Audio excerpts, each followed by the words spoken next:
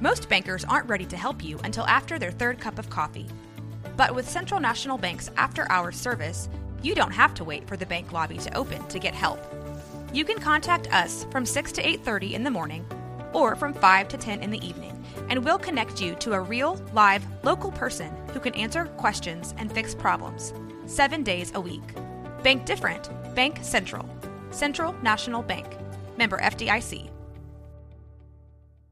With threats to our nation waiting around every corner, adaptability is more important than ever. When conditions change without notice, quick strategic thinking is crucial. And with obstacles consistently impending, determination is essential in overcoming them. It's this willingness, decisiveness, and resilience that sets Marines apart. With our fighting spirit, we don't just fight battles, we win them. Marines are the constant our nation counts on to fight the unknown. And through adaptable problem solving, we do just that. Learn more at marines.com.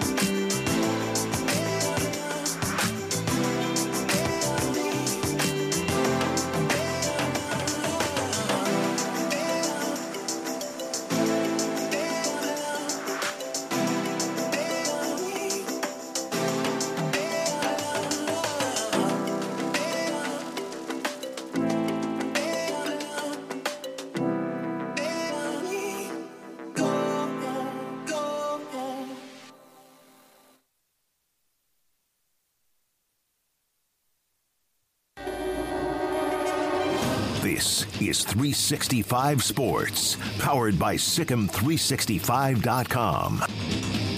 Welcome to the Triple Option. Here's your host, Paul Catalina. Welcome in to the Triple Option here on 365 Sports, and Steven Simcox back on Wednesdays. For 2 weeks in a row, right? Yeah, you two. Yeah, we had a. We're back in the routine. How's the roof? Is roof holding up? We're going to see this week. I think we're getting rain tomorrow. Yeah. They've done some more work on it, so hopefully. Yeah.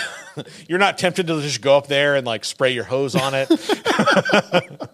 See what happens. We're going to do the true test tomorrow. Okay. But I think we're in good shape, hopefully. Okay, good deal. Well, I hope that for you. We have several things to talk about today. I want to talk about Bill Connolly wrote this really interesting column about the 10 most intriguing quarterbacks for 2024, and half of the list seems to be Big 12 guys. And we're going to talk about the whole list, but it was interesting to me that, in this whole, it's all about the Big 10 and SEC, that, you've got a national column where the more of the intriguing quarterbacks, and a guy, it wasn't even listed, who I think is Shedeur Sanders, are all kind of in the Big 12.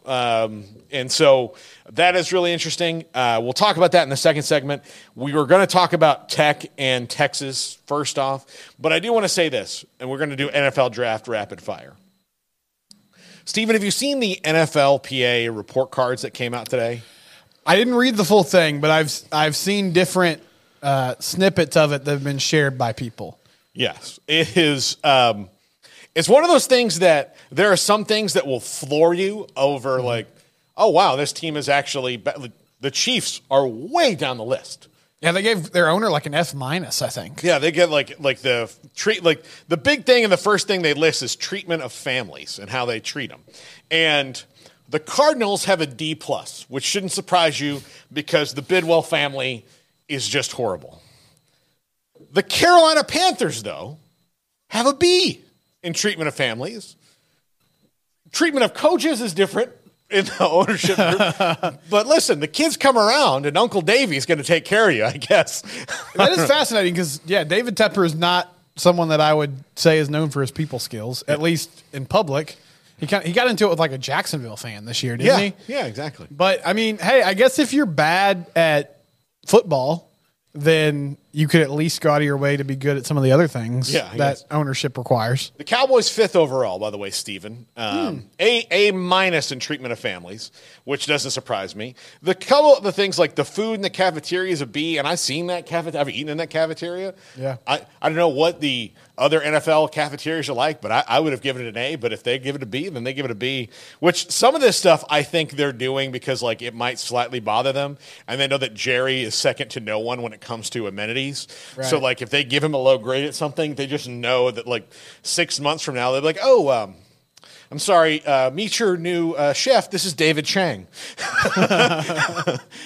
He'll be on vacation for 2 weeks in July, but after that, Bobby Flay is going to step in for a couple days, and Emerald's on retainer, so we'll get him in here. So, yeah. Sorry to Dennis. But, you guys weren't getting it done because, again, that's like part of the problem with the Cowboys is the cushiest place to play. You can be. Garrett, would you like to venture a guess as to who finished dead last? Oh, man, it would probably be Washington. My Washington, whatever they are now these days. Yeah, Commanders. The Commanders. We don't say that word. Treatment of families. F-. I never saw that coming. Never imagined. I appreciate Washington's commitment to the bit of just making everyone miserable. So Josh, nobody's happy. The great news for Josh Harris is he has nowhere to go but up. That's true. Nowhere to go but up. There's no way. Like you can't get worse than F-. Like other than like killing the kid as he came up there. Like, hey, go meet our owner, Mr. Snyder. Go say hello. Get out of here, kid. You bother me. Tell your daddy's terrible. I'm going to cut him. I have to go harass people. Please don't get in my way right now. Yeah. Food and cafeteria. D+. Hey, we're moving on up. Nutritionist, dietitian. B-. So there you go. Okay. There we go. Love the nutrition staff. Barely, they feel they're remotely healthy there. There's something. Yeah. The locker room. F-. Seems legit. The training room. F-. Just ask around. Ask Trent Williams. Yeah, Trent Williams. The training staff. F. I didn't even know an F- was possible. Now I've gotten some bad grades in school. So I knew like numerically it went down. I didn't know F- was even a thing. I like this grading scale though. Yeah. Weight room is a C. Strength coaches, Garrett, buckle your seatbelt. A. Okay. There you I'll go. take that. Yeah. They still have that weird guy with the curly mustache. I know that's like 50% of strength coaches. As I said it, I was like, okay, I'm describing like half the strength coaches. Team travel, F. Yep. Which Cowboys got a C- on that, which again Surprises they're me. about to get a way better plane. No more discount points on the hotels either. That's like, oh, you guys like that Marriott? How do you feel about the Ritz? And then head coach got a C. Yeah. Ownership got a B, which I think has to do with the transition. But Let's hope. Because really Dan Snyder didn't own them this year. But all these other things, there's not something that he can fix really, really quickly. But one thing I saw about this that I want to get your guys' thoughts on, because I saw Kevin Clark, who's no longer with the Ringer. I'm not sure where he is now. Maybe Omaha Productions. But anyway, he shared that the Chargers, they got a bad grade on family life because they make players pay for childcare at the stadium on game days. And I guess that's not like a typical thing. Like there's some sort of room, I guess, that you can drop your kids off. The Cowboys have childcare at the Star. So like you can not only game days, just in general. Just in general, like you Okay. can. What? Yeah. Man. They have, I mean, look, we're going to be at the Star probably in March, Garrett. It'll be your first trip. It will be. You won't get to probably go around everywhere, but just when you walk and look at the front of the building, you're going to be able to well, there's not many things they couldn't have in here. Yeah. Right. Okay. Like honestly, like if he had like a shipping company, you'd be like, well, that makes sense. Well, the thing that caught me off guard, because I looked at it and on the surface, I'm like, okay, yeah, I guess that makes sense. If you're used to it being free, then if you're getting charged for it, that's a big deal. Like the A's and the vending machine. Yes. Yeah. But it was like $50 to $75 per kid. Now I don't know if that's per week, whatever. But as someone who pays for 2 children childcare every month, it's like my most expensive thing. Like it's up there with my mortgage is the biggest payment I have.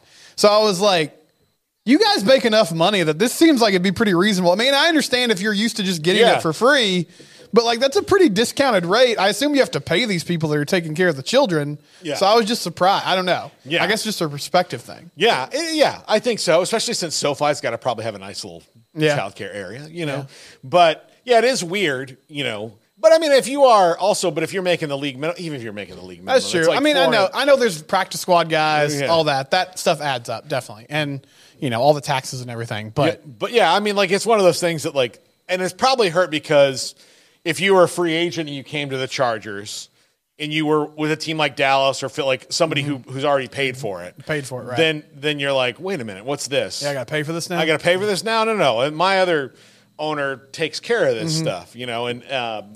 So that's weird. It is strange. But it also is strange to me that there are owners who will see these credit cards from the NFLPA and they'll be like, babies. Michael Bidwell, be like, he was already under fire for having a toxic workplace. And somebody's going to sit around listen, we really need to make it better for the players and their families. And it's like, I don't give a crap about their wives. Who cares? It's like that Simpsons moment where the guy's like, am I out of touch? No, it's the kids that are wrong. Yeah. No, they're not. But the thing is, you got to compare it. That's why, and I'll tell you, it is one of the reasons I think the Cowboys are flailing is that it is a very cushy job. You want to work for Dallas Cowboys, Inc. No matter what. That's why when... I'll see people on our chat room be like, this guy will never get no, you haven't met Jerry Jones. If Jerry Jones wants you to come to Dallas, you're coming to Dallas. You're not there's not people he doesn't get told no in his life, in general. And so he is a fantastic salesman and he will convince you on the people say I meddle. I don't really meddle. I just care a lot. And you're like, oh, well, I want to work for somebody who's passionate. And that's what happens. And then you get there and a little too passionate.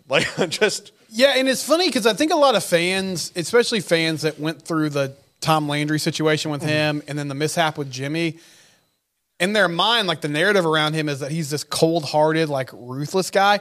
But I think in his... at least since I've been following the Cowboys, his biggest flaw is he's just way too loyal to people. Yeah. He gives people way too much. I mean, he had... And he doesn't want to be wrong. No, he doesn't want to be wrong. So if he gives, Wade Phillips is the head coach, he's going to give them so much rope because he made that decision. And if he has to fire Mike McCarthy, that means he's wrong for the 6th coach in a row. Or if he decided, Jason Garrett guy, he's the smartest young mind in football. This is the guy that's going to be the new wave of coaching.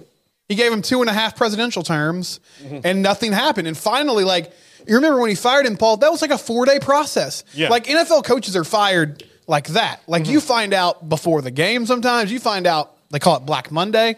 On Tuesday or Wednesday, he was still having exit interviews with Jason. They were just hanging out, having a chat. Because he didn't, I don't think he wanted to ultimately make the decision, but he had to. But yeah, he's a charming guy. And if you get in his good graces or he sees you as one of his projects, then he'll let it play out for a long time. Look, Dale Hansen was on the show the other day. The great, legendary Dale Hansen. Dale Hansen said about Jerry, he said the problem is that the players know that they can bypass the head coach at any point. And it's very true. I remember watching a game. I was in the locker room after it was a Monday Night Football game. The Bears came to Dallas and absolutely dismantled the Cowboys.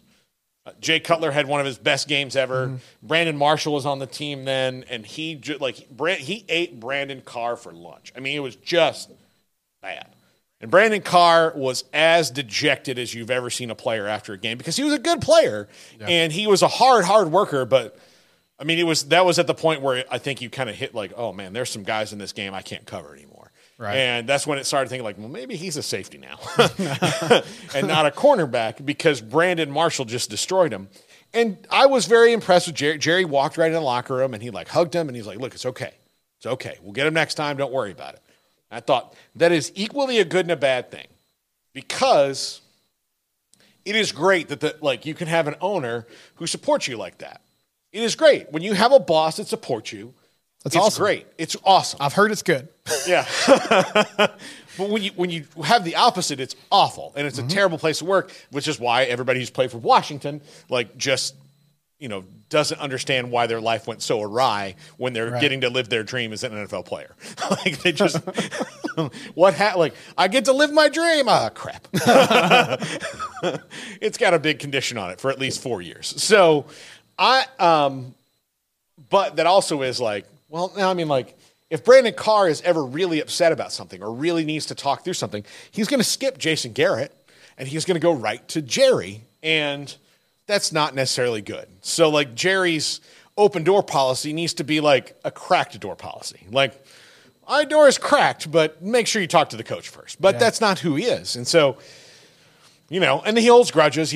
Finally the one with Jimmy's over, thank God. Like, that was just pointless. But no, I mean, there's so many random things that he does that you look across the league and you're like, wait, not every owner has media availability after each game. Like they're not holding court. Yeah. Not every owner has a State of the Union address before each training camp where they just share like an hour of stories and stuff just because they want to. Well, they got like you'll see. Arthur Blank at training camp, very excited about this season. We feel like we're good. He'll answer the questions that they have, like, why'd you make this decision or that decision? And then after those 3 questions, he's like, all right, let me turn it over to the head coach and the general manager, and you will see me just kind of walking around. You'll see me, say hello, whatever. No. I'm fine, Yeah, but Jerry's there at the table with the head coach. Yeah. He's got his son there, like an NBA player after a game, just bringing like their 5-year-old up there. Like, look at what Steven's doing. Isn't that cool? He's signing people, talking to me about the salary cap. Yeah, I don't understand it, but he does some math. He gets mad at me when I try to do things. Come on, Dad. You're so lame. I tried to draft Johnny Manziel. Y'all hear that story? You want to tell it again? Yeah, that would have been Johnny Manziel in that Club Shay Shay was like, it's a blessing I did not get drafted by Dallas. Oh, that would have been such a disaster. I mean, you think it was bad in Cleveland? Yeah, just him in uptown Dallas. I mean, the city might have never recovered. I don't know. No, I mean, here's the other thing. Like, like all that. Like, it would have been Dozak Martin. Like, all these things. The butterfly effect of it, just outside of that, would have been even more catastrophic for the Cowboys, which may be what they need. I've always thought that, like, they've never been bad enough for a long enough stretch for Jerry to go, this isn't working. Right, they're never just bottomed out. They're always, like, floating. Yeah, he's always trying to fix the car instead of buy a new one. And, like, oh, well, I mean, this year was just we're low on washer fluid. We get washer fluid, we're going to be fine. And then the next year is like, oh, when we get the washer fluid, we forgot to change the oil.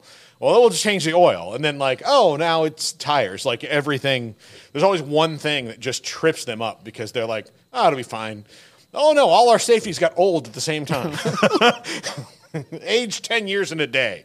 Just Benjamin Buttoned the whole. I guess that would be the reverse. But anyway, let's talk Big 12 basketball last night, and particularly the least surprising thing that's ever happened in the world, in that Brock Cunningham got a flagrant 2 in Lubbock, Texas, in his last trip there. This is one of those things, like Brock Cunningham getting a flagrant foul is not new. He's had several in his career. I don't think he's ever had a flagrant 2, because flagrant 2s have to be pretty bad. Yeah, there's no – it's intentional. Grayson Allen didn't get flagrant 2s for a couple times he intentionally tripped guys. Like he finally got one, but like the first couple times it's like, oh, well, these things happen. Yeah.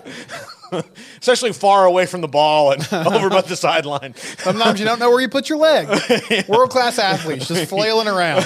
No control of their body. But Brock Cunningham felt like a guy that was building up to to this moment. To this moment, right? Like, I'm not wrong, am I, Garrett? Like, he's been waiting for that moment. He's like the kid in class that, like, if this teacher really does not, like, send this kid to the principal's office, the thing he does to get sent to the principal's office is going to be really bad.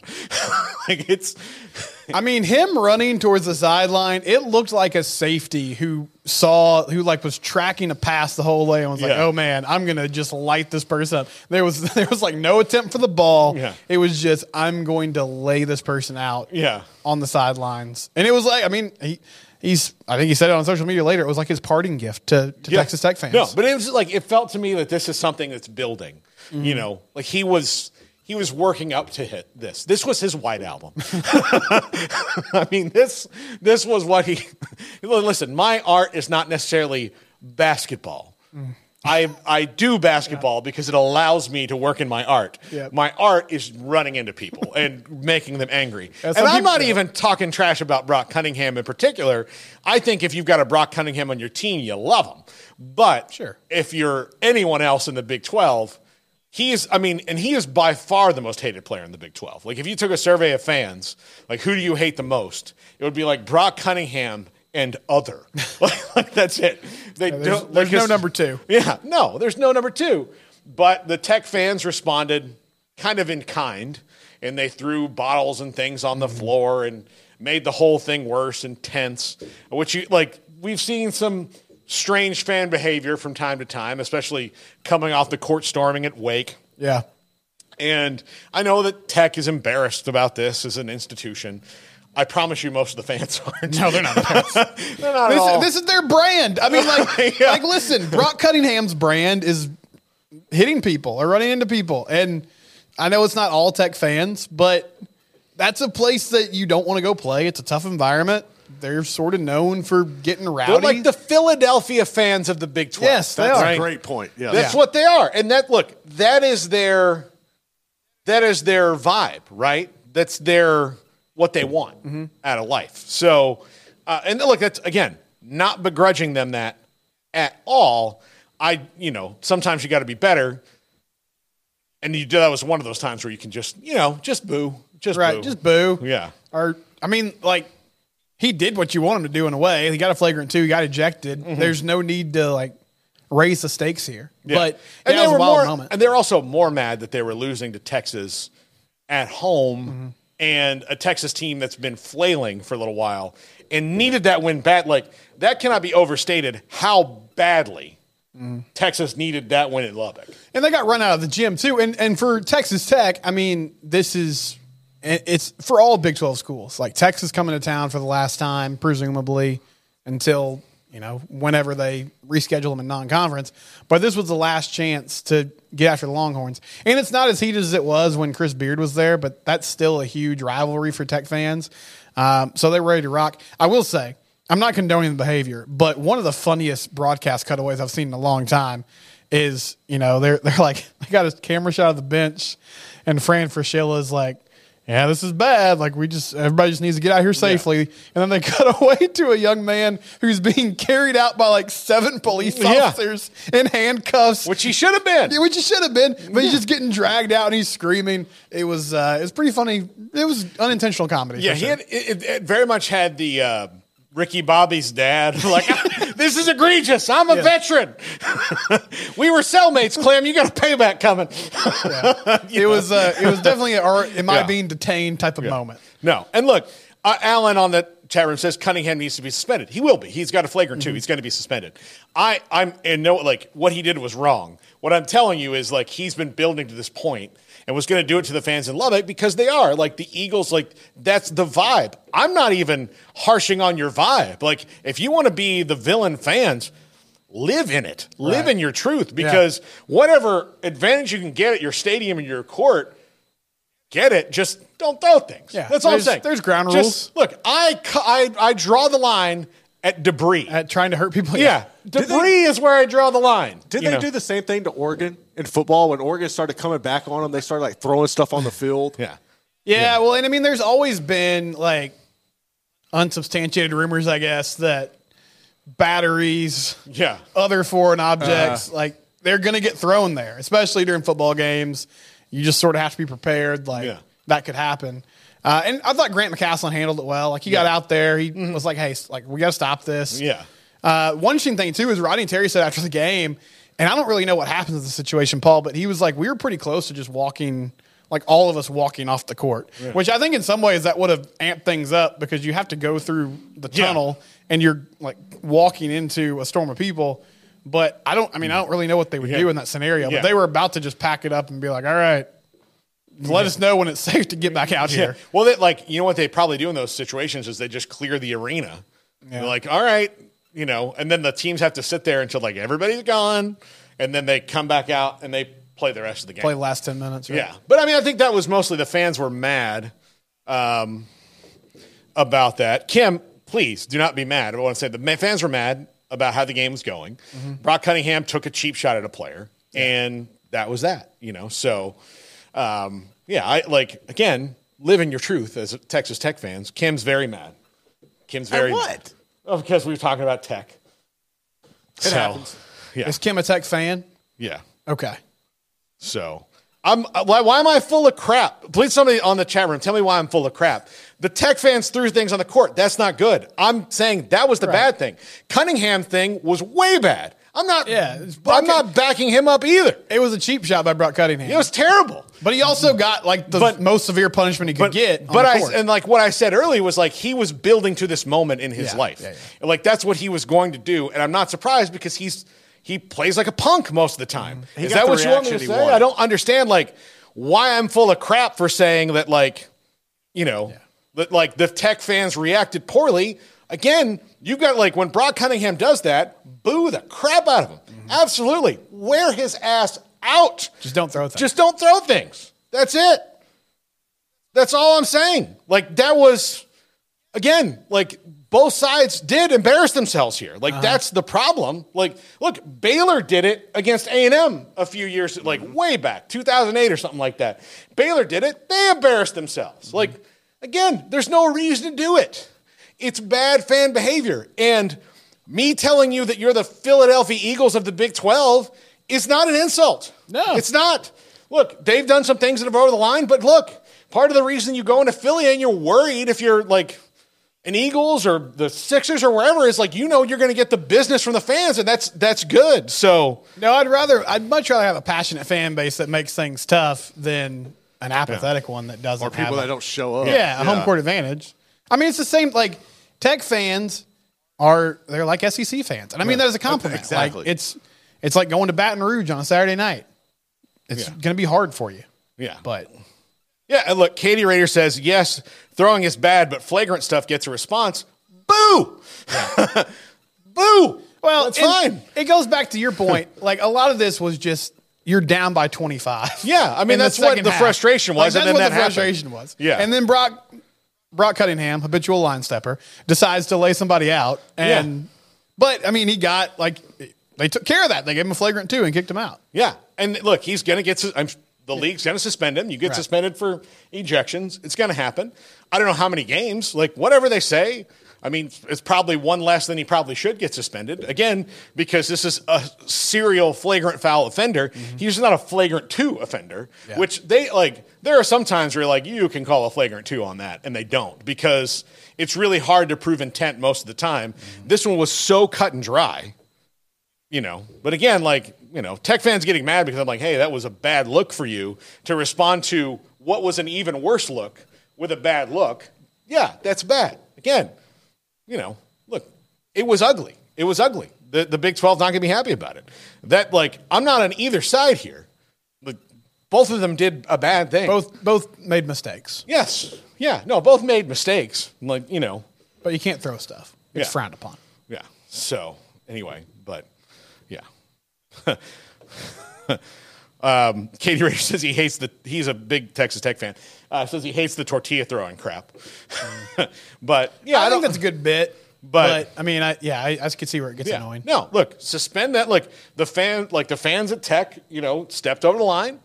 That's all I'm saying. So yeah, it was, and again, like that, you ruin things for a lot of our people. But yeah, I mean, saying it's okay to like be bad when somebody's worse, like that's where you got to take the high road. Like I'm Mr. Like you saw Gary Patterson Chipotle today. He was Mr. High Road. I did. Yeah. I saw Gary. Yeah. And I did. It was weird, man. I saw Gary, and there was a point in my life where he was one of the most important people in my life. I saw him at Chipotle today. He's just getting the orders out, and I didn't feel anything. It was like seeing an ex-girlfriend or something. Man. It just, I was just like, okay, there's Gary Patterson. Okay. Yeah, that's weird. It is sod. It's like he was such a huge part of your life. He was. And here's the thing, he didn't retire from TCU. No, he was let go. They let him go. And he's upset about that, and I understand it. Yeah. And there's a statue of him there. Yeah, that was. Which now feel like. It feels kind of silly.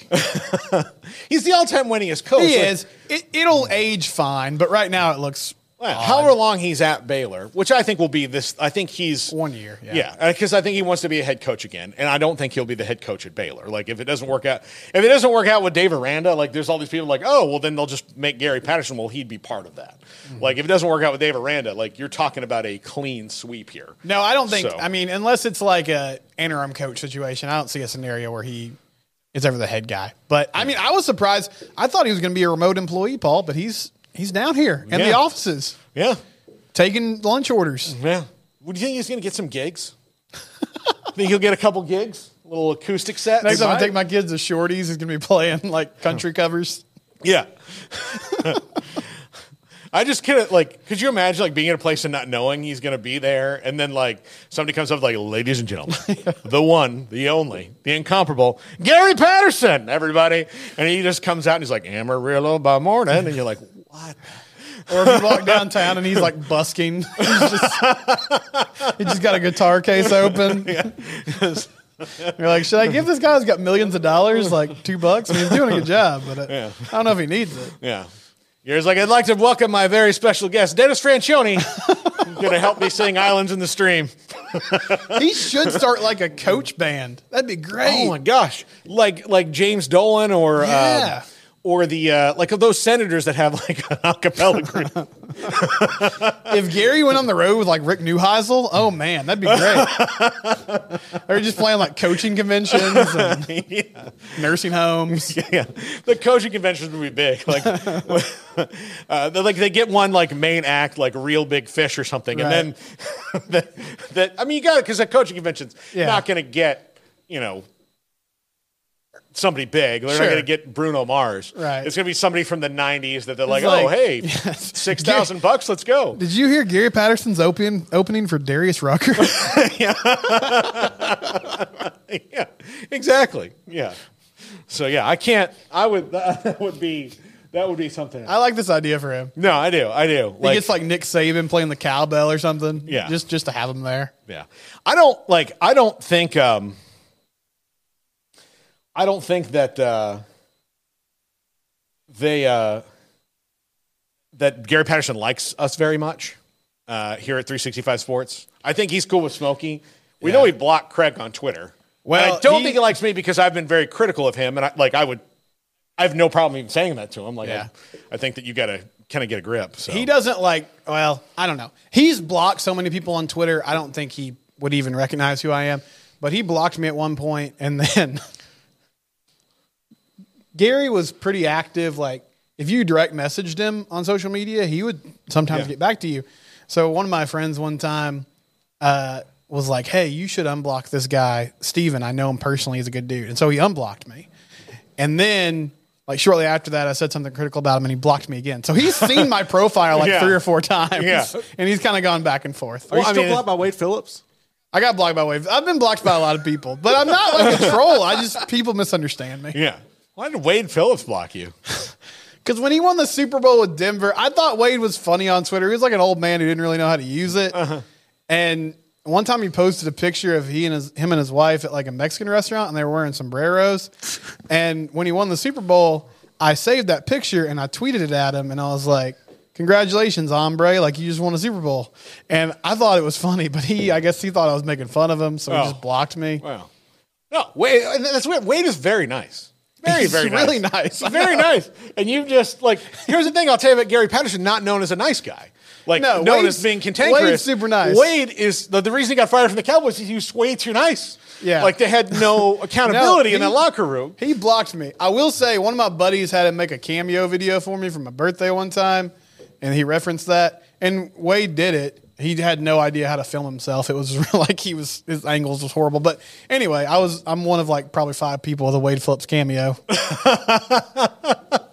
I've been saying that we need to do cameos here for a while. Yeah. Just to see how Just it see would what the go. demand is? Just see Yeah. how it would go. Yeah, yeah. Or like if somebody's like, I got to get my daughter a cameo. Oh my God. It's $7. Paul Catalina. Like, hey, Kristen, happy 13th birthday. I would love a Craig Smoke cameo video. It's just like 2 minutes of him looking disgusted. Like, Happy birthday, Darius. You're 13. Thanks for watching or he's whatever. like scrolling on a laptop. He's like, all right, yeah. Yeah. You're like, I don't get this. Why do you even care? But thanks Congrats on living another year. Thanks for the $20. That you could you could just put this same $20 in a card and give it to him. I think there's a future there. Yeah, I do. I would like to see Smokey try to film him on his own. Oh, I don't know if that could There would be a whole thing like, Garrett, we got to film 10 cameos today. That'd be a great bit if you signed him up for cameo and had him do it in the studio, and you guys just kept having people call him like while he was trying to film it. Yeah, that would be funny. He would enjoy it though. Like, he here's would the love thing, it. so if you put Smokey on cameo, he would do great. enjoy that. He would Yeah. have such a good time. Very with it. personable. He He'd would do be. great. He would be if you were a fan and you wanted like he would make your cameo yeah. count. Yeah. Like it wouldn't be one of those ones that you get like James Woods who's like, look, I got another divorce to pay for. He's just like there drinking his scotch, like, happy birthday, Carrie. Heard you were a big fan of Mississippi Burning. No, he would be into it. Yeah, absolutely. When we come back, the most intriguing quarterbacks for 2024, an article by Bill Connolly, and hopefully the Texas Tech fans can forgive me in the chat room. Katie Raider, Super Chat 365. Looks like he's past it. Maybe you guys need to text Kim. I'm going to text Kim and see if he's okay in a little bit. Let him cool down a little bit. But I could not put his comment up in the chat. That's how bad it was. This is 365 Sports. If your business is like most, you need things done quickly. But if you're still tying your critical applications together on multiple shared public networks, you've probably been feeling the slowdown. And that's no good for business. A private UPN fiber network can get you and your business moving at the speed of light. Whatever you need, we can build it. Internet, Metro Ethernet, Waves, dark fiber. We deliver custom private networks and are focused on business customers only. Our next generation 100% fiber optic infrastructure offers you low latency and ultra scalable bandwidth with speeds up to 100 gigabit to run your critical applications. Your connection won't be limiting your performance anymore. It's diverse and scalable, so it can grow and change as your business grows and changes. And with a secure carrier-grade private network, you'll have all the reliability you need. Contact UPN today to learn more. Fast just got faster. This is 365 Sports, powered by Sikkim365.com. Welcome to the Triple Option. Here's your host, Paul Catalina. Welcome back. I hope to Kim Coulter. I hope he's back. I do. I like Kim a lot. Kim's a great guy. He just gets Texas Tech and Oklahoma State fans. They get in their feelings. They get in their feelings a little fast in the chat, I think, more because sometimes I think, and look, admittedly, I think we do like gloss over them a little bit more. And it's probably, they probably have a little bit of justification in that, but I promise you, it's never intentional. No. It never is. Unless you're wet blanket, then it totally is. Yeah. I'm doing it just to mess with you. But I would never mess with Tech fans. I would never do it. No. I'm not an idiot. I wouldn't either. No, I'm not going to mess with them. Yeah, I'm not going to mess with Tech fans. I respect the fervor that they have. And I respect any fervor that's positive fervor, and most of their fervor is positive. No, I appreciate their passion. I did a radio hit before last season and said I didn't think they were going to be that good in football, and I heard about it for like 4 straight days on the internet. You weren't wrong, though. A bunch of people just coming at me, but I get it. Like that's your school. Yeah. That's Okay. what you do. I do intentionally troll Texas, But I That's do think different, though. But I do think that Texas, As everybody should. But I do think that Texas fans know that about me. Yes. That I'm going to do it. Like, I'm going to make fun of them. And they invite it with their attitude. I do. Like, I do it. But again, they're good at mostly everything. I'm not really making fun of it. I'm mostly making fun of. I like to make fun of entitled fans. I'll make fun of Cowboys fans. We are very entitled, and we're just now getting to the point in our lives where we're like, oh, we probably shouldn't be anymore. Like, you know, I see people making jokes about the Cowboys all the time, and there was a period in my life, like, yeah, 5 Super Bowls, chump. And then you're like, man, it's been since the 90s. Belichick and Brady single-handedly took that down. It's tough, man. Yeah. Look, it's tough these days. Here's the thing. Monica Lewinsky wasn't even a thing. When the Cowboys last won the Super Bowl. What a weird moment in time to landmark. But like, think about that. Like, I think about presidential administrations. Like, Bill Clinton's hadn't even really gone awry yet. Like, everything was kind of smooth for him. He was still playing saxophone on Arsenio. Like people would make jokes about like, man, it's time as governor a little bit. But like the last time the Cowboys won, like nobody knew who Ken Starr was. Nobody knew who Linda Tripp was. Like, that's it.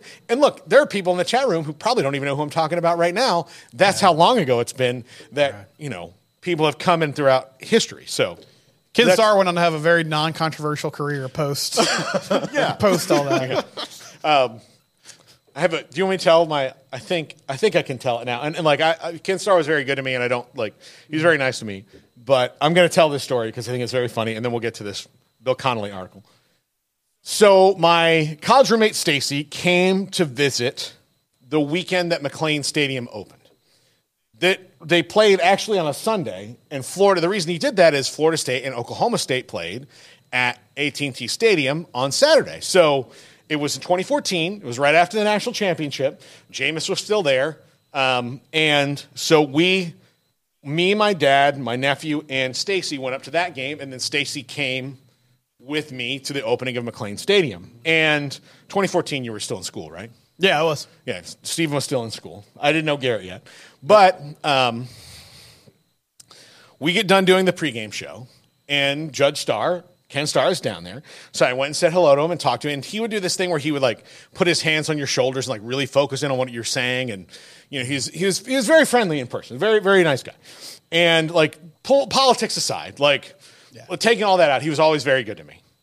But he was known for one thing, you know, more than anything else, and that was being the special counsel in the Monica Lewinsky Whitewater, all that case. And so Stacy, my roommate from college, is an attorney now. And so, you know, attorneys all like know the big boppers and the people who've done things. So I introduced him. I said, Judge Starr, this is one of my best friends in the world, Stacy, who's a fellow attorney like yourself.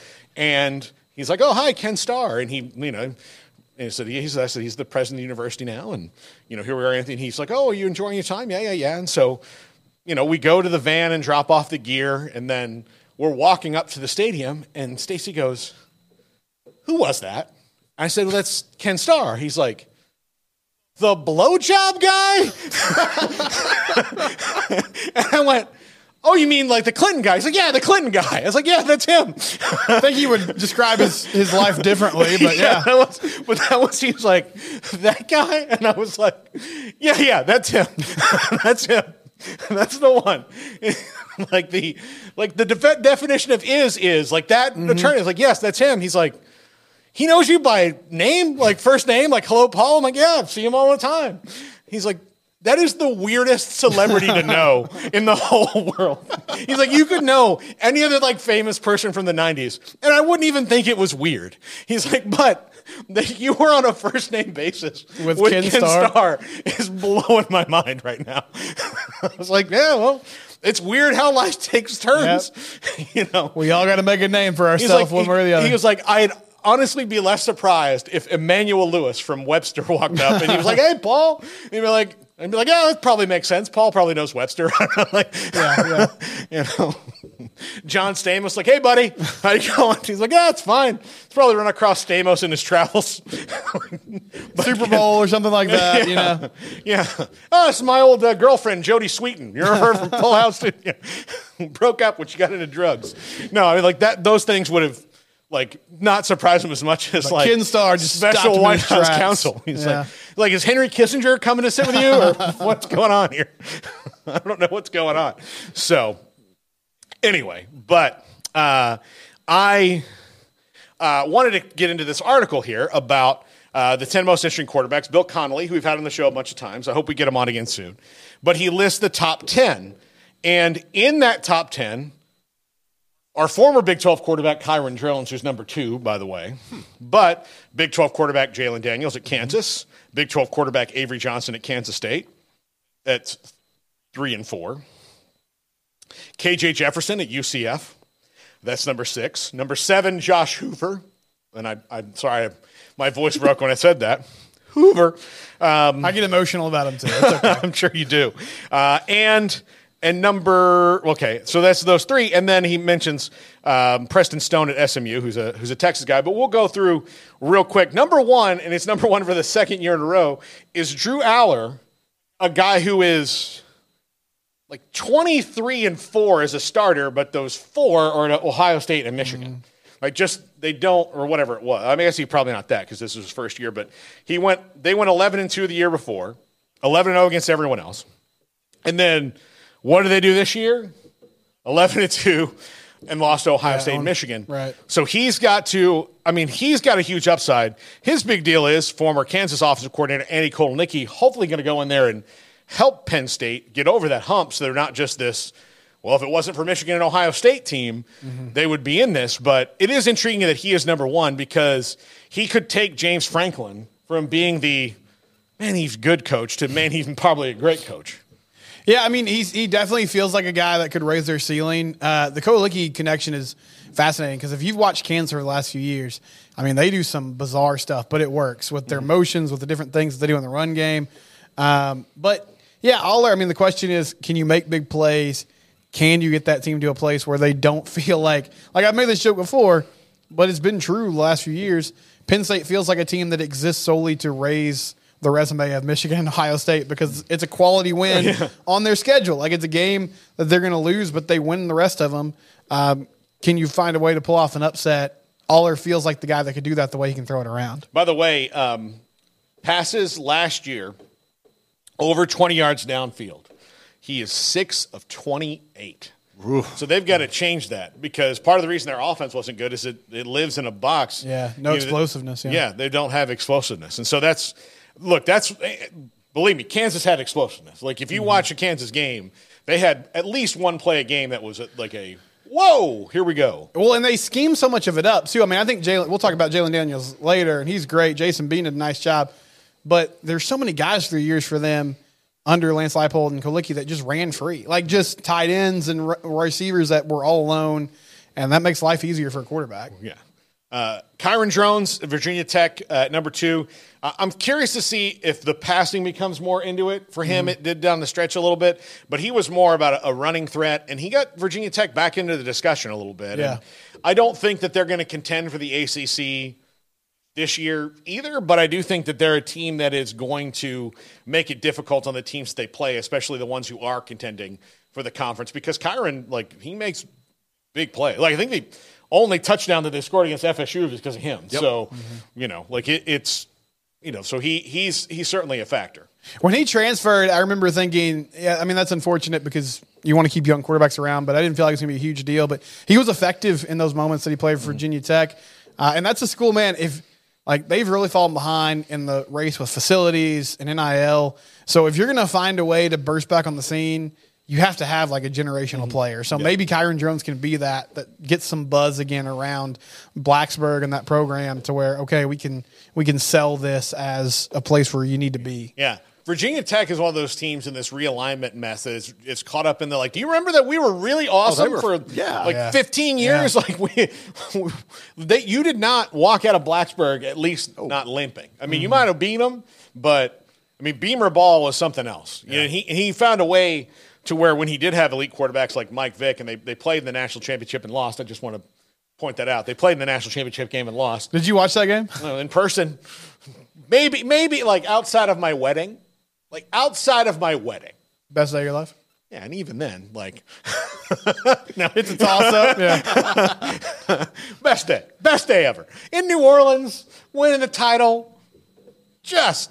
I wasn't even 20 yet. and people are just handing me drinks at restaurants and not asking me for any kind of identification. I could have been a terrorist, for God's sakes. Like, here. Paul was a decade younger than Chris Winkie. Yeah, I had a couple classes with him, and like you would sit next to other football players, and you'd be like, oh, okay, like you're looking at a guy, and then you look at Chris Winkie, and you're like, he's like gets on the, those days, not everybody had a cell phone, but Chris Winkie had a cell phone because he had a bunch of money in the bank from playing for the Blue Jays, right? And he. Like, you remember he like picked up a call and like hung it up, and I was just thinking like that's probably his like IRA manager. Yeah, he's talking about his 401k. And he's like, yeah, you're gonna have to sell all that Petco stock. You got to get pet stock. I'm not for that, but let's buy big on Apple. I hear they got some good things coming. Doing some light trading before practice, and I'm just like, hey guys, you want pizza? Or what if we just stayed in all night and played video games? That'd be awesome, right? It's a Wednesday. No. So Jalen Daniels and Avery Johnson, 3 and 4. So let's talk about the Sunshine Superstars here.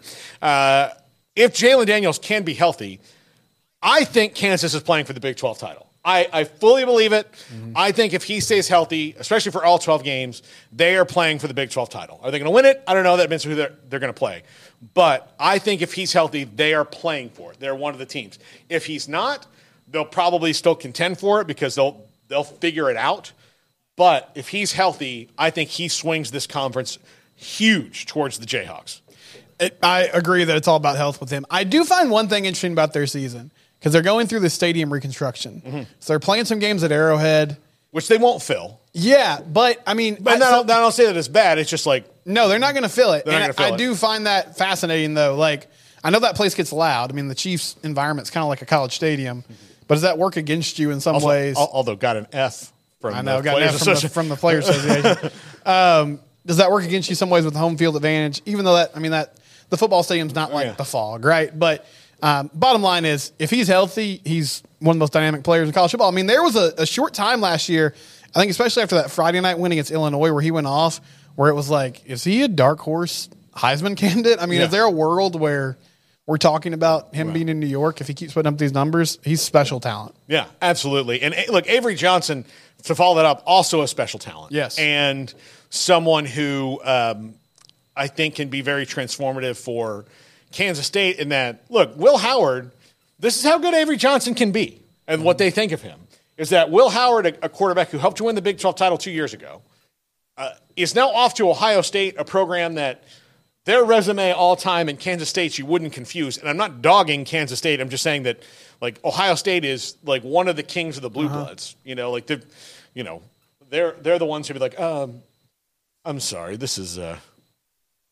not farm raised beef. Wait, this is not grass fed. Yeah. Get it out of here.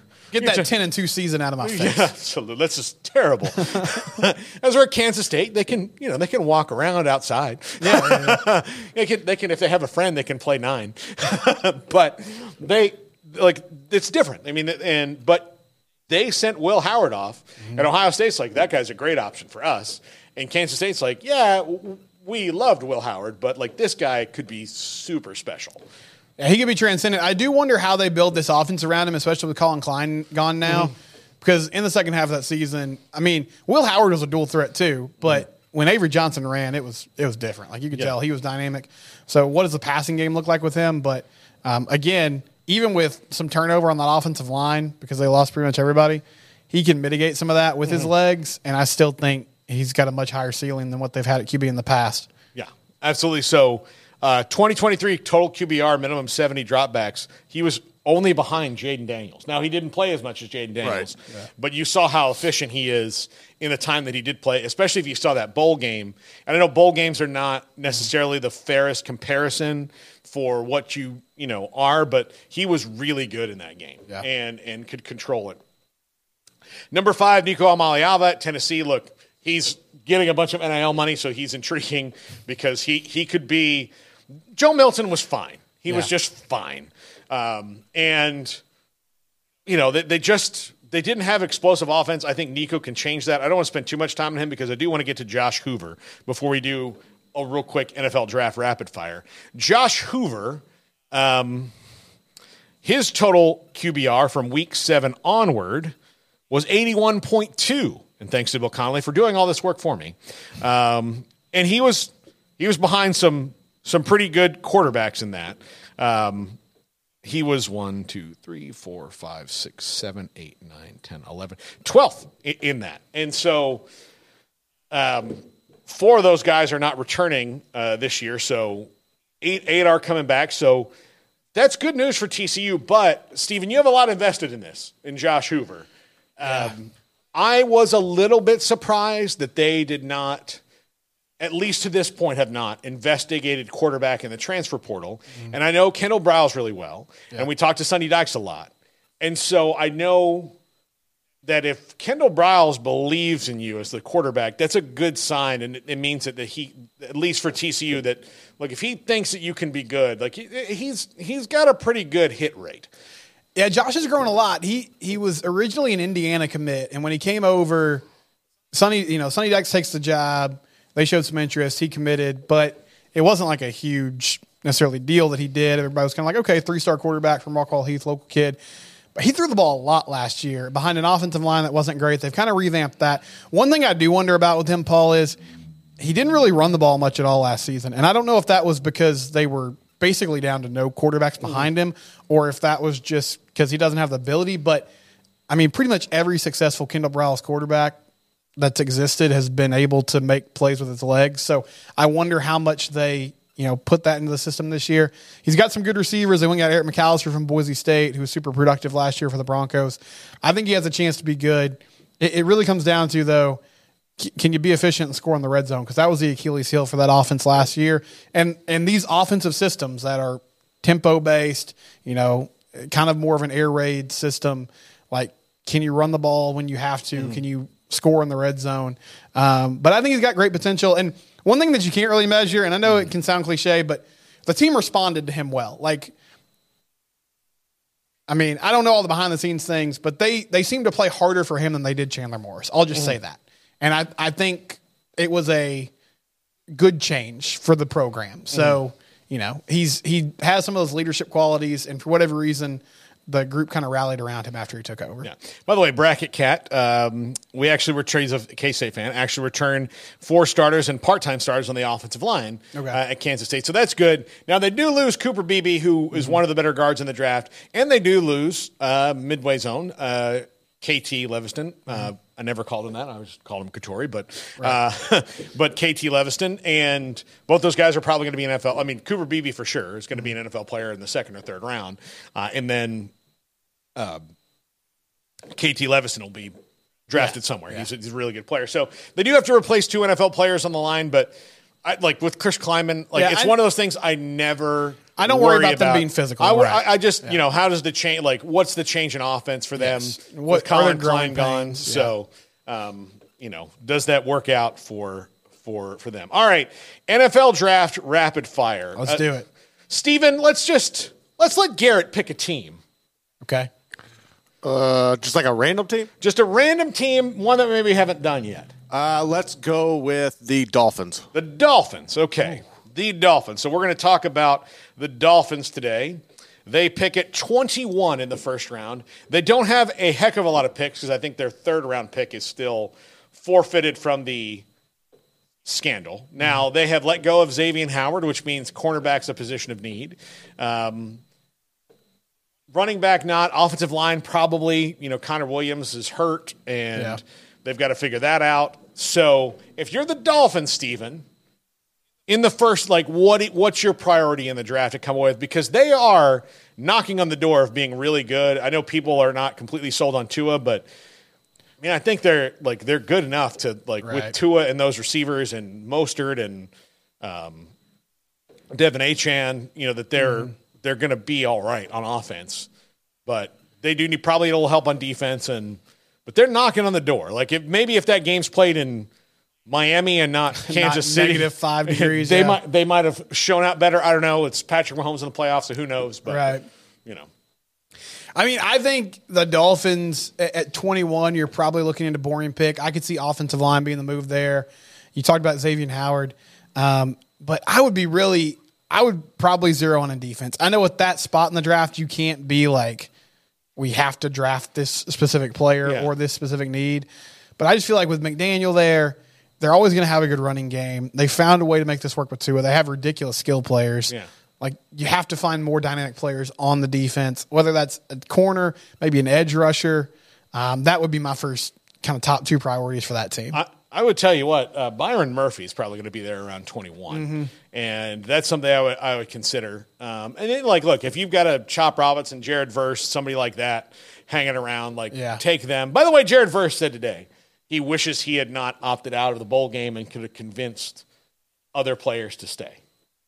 He said that at the combine today. I'm not surprised to hear him say that. I do think that probably the wave of regret, like, I don't think any of those guys thought, like, they thought, like, yeah, we might lose this game. It's not going to be 63-3. And then, like, it happened. They're like, oh, well, maybe we should have played that one. But that being said, but if you have one of those guys, you can do that. I mean, look, Cooper DeJean, Kool-Aid McKinstry, they're in the defensive backfield. Are both guys I think can help them at 21. Johnny Newton from Illinois, or Jerjon Newton, but he's been going by Johnny lately. And Johnny Newton sounds like Johnny Neutron to me, so like that immediately is like, okay, that's a plus. There we go. That's a plus on the draft board. And he's got Aaron Donald comps to him with that speed and quickness. But the Dolphins are intriguing because this is a team that is like, look, if Cowboys fans want to complain, that's one thing. But Dolphins fans, like, they really have a lot of complaints. They haven't won a playoff game in like 20-something years. Yeah, haven't won a playoff game. Look, they haven't been to the Super Bowl since they lost to Dan Marino's rookie season. Yeah, lost to Dan Marino's rookie season in the 80s. They haven't won one since the 70s. So, look, you know, the Cowboys are in the desert. Washington's in the desert. But Minnesota and Miami and Buffalo are really in the desert. Right. You know, so, at least Miami has, you know, a couple on their wall, but it's been a long time. And the weird thing about the Dolphins, and this is like, if you wanted to ask why they can't make it work, they've not really had a good owner since Joe Robbie passed away. So since Joe Robbie passed away, they had Wayne Huizenga, who owned the Marlins and some other things, and Blockbuster Video, and he on the water. If you go on the Intercoastal Waterway. And I think Wayne Huizenga is dead, so it's probably not there anymore, and especially since Blockbuster Video is not a thing anymore. But back in the 90s, you could go, like if you're taking a boat trip on the Intercoastal, you could go past Wayne Huizenga's house because it was right there. And he had a gigantic, like, 3 flagpoles in the yard. And it was like America, and then like he would have whatever season it was, like the Dolphins or the Marlins or whatever on a flag. And then the other one was Blockbuster Video. It's a weird flex. I remember like being out there with some family friends, and we're there, and like a buddy of mine was there, and he's like, "Man, that guy really loves renting movies." And I was like, "Well, no, he loves us renting movies." My dad was like, "No, he doesn't love renting movies." Yes, he does. He loves renting movies so much. He owns Blockbuster. Like he's the president. That's him. Yeah. So, okay, makes more sense. Makes more sense. Like, I'd like to want to yell out, like, "I've got a late fee. Can you make a call?" Paul is pardoned for this. For losing. I really should have done that when I was video. We had a Blockbuster right next to us in college, and it was sad, like how many kids in like the dorm would like, "Man, I got like $30 in late fees." And I was like, "Man, it's right there. Like, I can see it from the parking lot." You couldn't make time during the day to just pop over. You couldn't just go and like throw it in the box. This copy of Bambi's been here forever. Anyway, but yeah, the Dolphins are in a weird spot, and they haven't had good ownership or leadership in a long time. But they're right there, and I don't know if Stephen Ross is a good owner or not. I know he tried to cheat, so that's not good. But like they seem to be in a good spot, head coach wise and general manager wise now, personnel wise. They're better off than they've been in a long time. But are they just going to be that same old Dolphins team that goes to the playoffs, gets the city of Miami excited, and then loses? I don't know, but yeah, because they've been like and that's why, because look, if you told players like, where do you want to go, and play, like because so many of them are from Miami, I promise you that like they in Dallas would almost win the survey. Mm-hmm. Like it would just be if you could just have your perfect situation where you went to the team that you love growing up, whatever. Miami and Dallas would run away with those surveys because so many players come from there. Yeah. You know, like there'd be so many, you know, if you just send up like all the players that grew up in Florida, like, where would you want to play? Oh, I want to play for the Dolphins, you know, because half the league comes from there. Right. So that, but they don't, you know, that's kind of their whole thing. It's like the Dolphins are just kind of there. It's just a weird sports town in general. Very weird. And look, when things are going well in the city of Miami, they're great fans. Mm-hmm. And they're at everything and all that. But when things are going medium, they're not interested. They're like, no, not going. There's way too much to do here than to watch a team just be average. Yeah, I'll go to the beach. Yeah, like Miami and LA very similar, where you've got to be really good. Like, what do you think the Dodgers are like spending all this money for? Demand my attention because they know that like if they go back to being kind of like just there, then you know it's going to be easy to get tickets and. Right. You know, all that money's for naught. All right, Steven, thank you so much. Thanks, Paul. This is the Triple Option on 365 Sports. Tim Brando, the day after his birthday, will be on the show this afternoon, as will CJ Moore from The Athletic. We'll get his opinion on the kerfuffle in Lubbock. We'll just call it that. The disagreement. Anyway, but we're back at 3. See you soon. Love you guys, especially Cam, even though he's left the show. Forever. Forever, apparently. I hope that's not true. All right. Have a great day, everybody. If your business is like most, you need things done quickly. But if you're still tying your critical applications together on multiple shared public networks, you've probably been feeling the slowdown. And that's